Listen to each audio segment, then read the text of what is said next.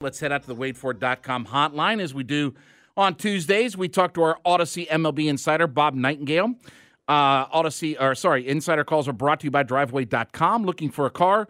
Go to Driveway.com where you can get pre-qualified, buy a car, and get it delivered. And as always, excuse me, you can follow Bob on his personal Twitter page at @BNightingale. And Bob, I'll start off by asking you this. What was more disappointing? I want to say Falcons, but the Braves offense or the Braves starting pitching in that series?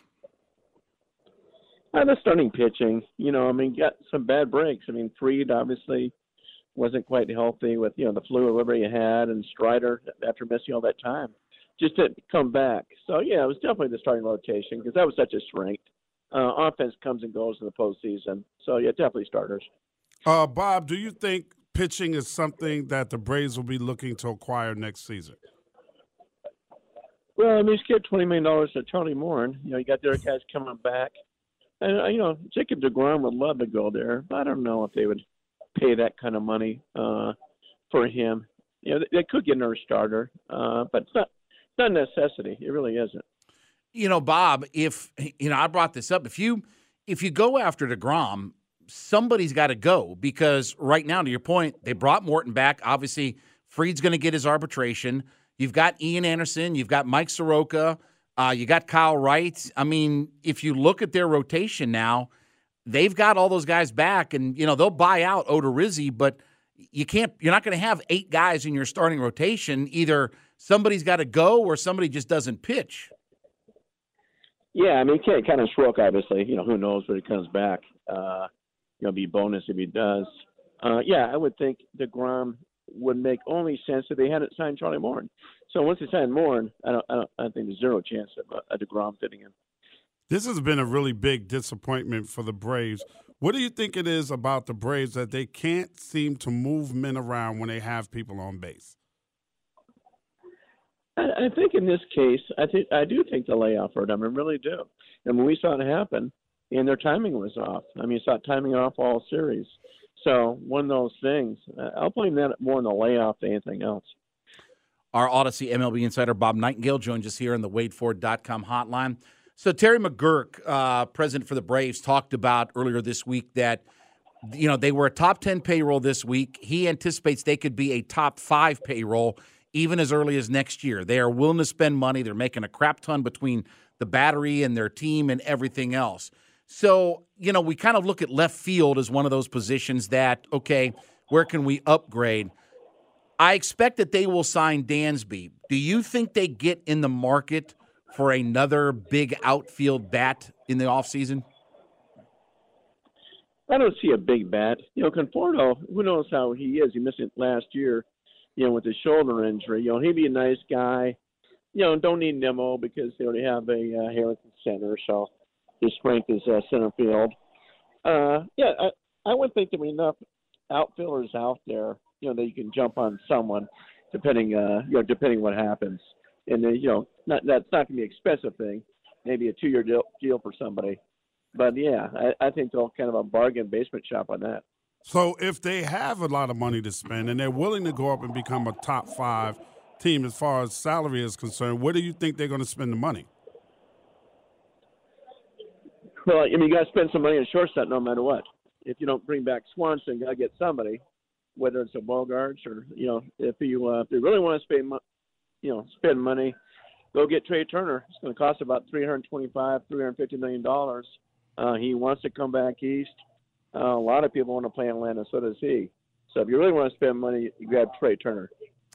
Do you think that they bring Jansen back as their closer again next year? I don't know. I would say no. It seems like with closers, they got the kid from the Angels, so you use him. I think with closers, it's tough to rely on year after year. So my gut tells me no on Jansen.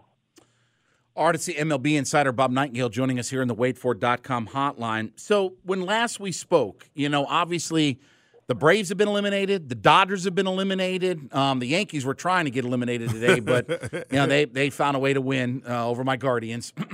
Jeez. The Astros were playing an 18-inning scoreless game and all the crazy things that have gone on. Do we have any sort of better assessment of the playoffs thus far, or are we just kind of enjoying the run right now, and we'll make more determinations as it goes along? Yeah, I think it's going to take time to see, how much those layoffs hurt teams.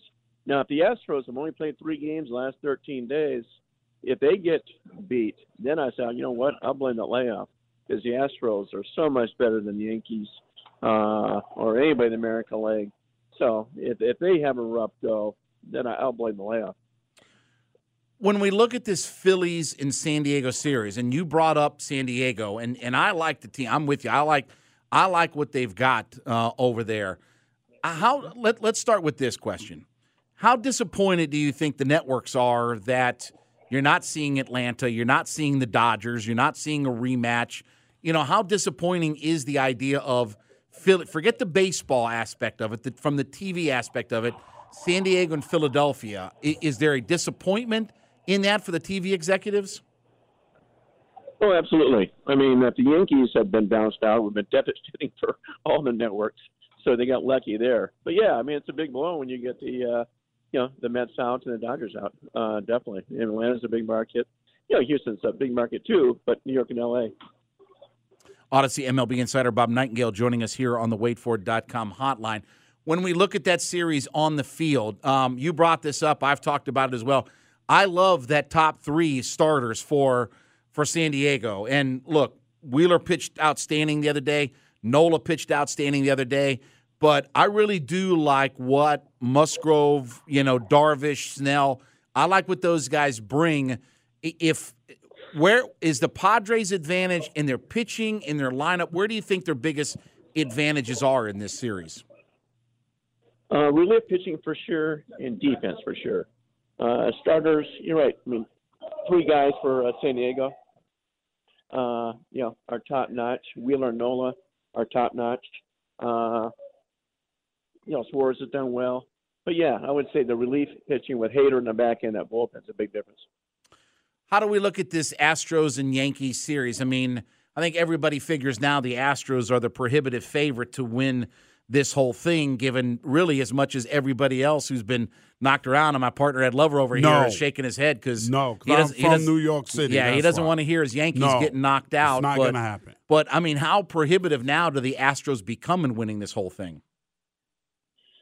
Massive favorites. I was joking around before when someone asked my prediction, and they said, "What do you got?" I said, "Astros on 3." I think it's been lopsided. Not helping me out here, Bob. I think Astros are a better team anyway. I mean, they proved it all season.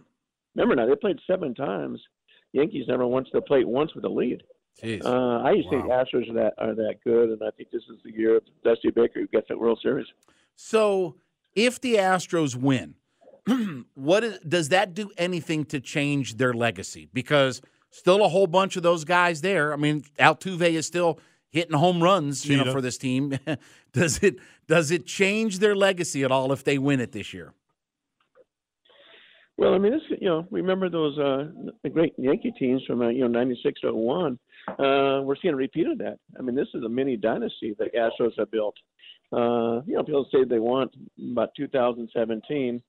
Hey, they weren't the only team cheating. There were so many teams that are cheating. They just happen to have a whistleblower, and that's all. And but it shouldn't. I mean, people probably want to keep blaming. There's like 2 guys left in that team, position players, from that 17 team. So like you said, I mean, Bregman's an outstanding player. Altuve's an outstanding player. Gurriel. So no, it should wake people up and say, you know what, this is one of the best teams we've seen in the last 20, 30 years. Bob, I'm glad you brought that up because this was my issue the whole time. And I said this, and people, fussed at me about it because I said the same thing. We know now that the Astros weren't the only team cheating. Like, we know that they weren't on an island by themselves doing something different than everybody else. There were a whole handful of teams that were doing crazy different things. It may not have been exactly the same among some teams, but there were all kinds of teams that were cheating and doing different things with video or this or that or what have you. You think that point is sort of lost in the discussion that the Astros they got the most egregious catch and, like you said, a whistleblower that brought them out. but they were certainly not on an island by themselves doing things. No, there were a ton of teams doing stuff. I mean, the Yankees got caught. The Red Sox got caught. The Dodgers didn't get caught, but they were right there too. There were all these teams that were cheating at the same time, but none of them, squealed to the press what was going on. I mean, hey, you can blame baseball for opening that door. When they had video rooms right, outside the dugout there, and you're allowed to have phones, everything else. So they did a poor job trying to police it. So let me ask you this question, because now you got me thinking about some things. I think, me personally saying this, I think Altuve is a Hall of Fame player. Do you think that the scandal knocks him down some, or do you think he can overcome that, especially if they win this year? Do you think Altuve is a Hall of Fame player, and can he overcome the stigma of being a cheater? Because he is the face of that Astros cheating scandal, whether it's fair or not. Yeah, I mean, the unfair thing about it is that he wasn't part of the cheating. He told them, do not show me signs. I don't want to see signs. Now, I've talked to a number of those Astro players. Hey, blame me, blame them. This guy didn't want signs. But you're right, because he's such a big star, he gets booed the most, and they'll be, all over him in New York. I wonder how that's going to affect. I think we'll see a better judge that this year. Carlos Beltran is on the Hall of Fame ballot. More of a borderline type Hall of Famer, but we'll see how much that hurts his thing. And I do believe that that will affect Altuve. I don't think it should, but I think it will. Do you personally think he's a Hall of Fame player, Bob? I do. He's certainly on the road. If he stopped playing tomorrow, I would say no. But the way he's doing, do that for another 3-4 years, absolutely. Bob Nightingale is our Odyssey MLB Insider, and Insider Calls are brought to you by Driveway.com. Excuse me. Looking for a car? Go to Driveway.com where you can get pre-qualified, buy a car, and get it delivered. As always, Bob, we appreciate it. Thanks so much for being a part of this postseason coverage. We're not real happy in Atlanta, but, we'll continue to watch, and we'll probably talk to you here as we get close to the World Series. All right. Sounds good. Thanks, guys.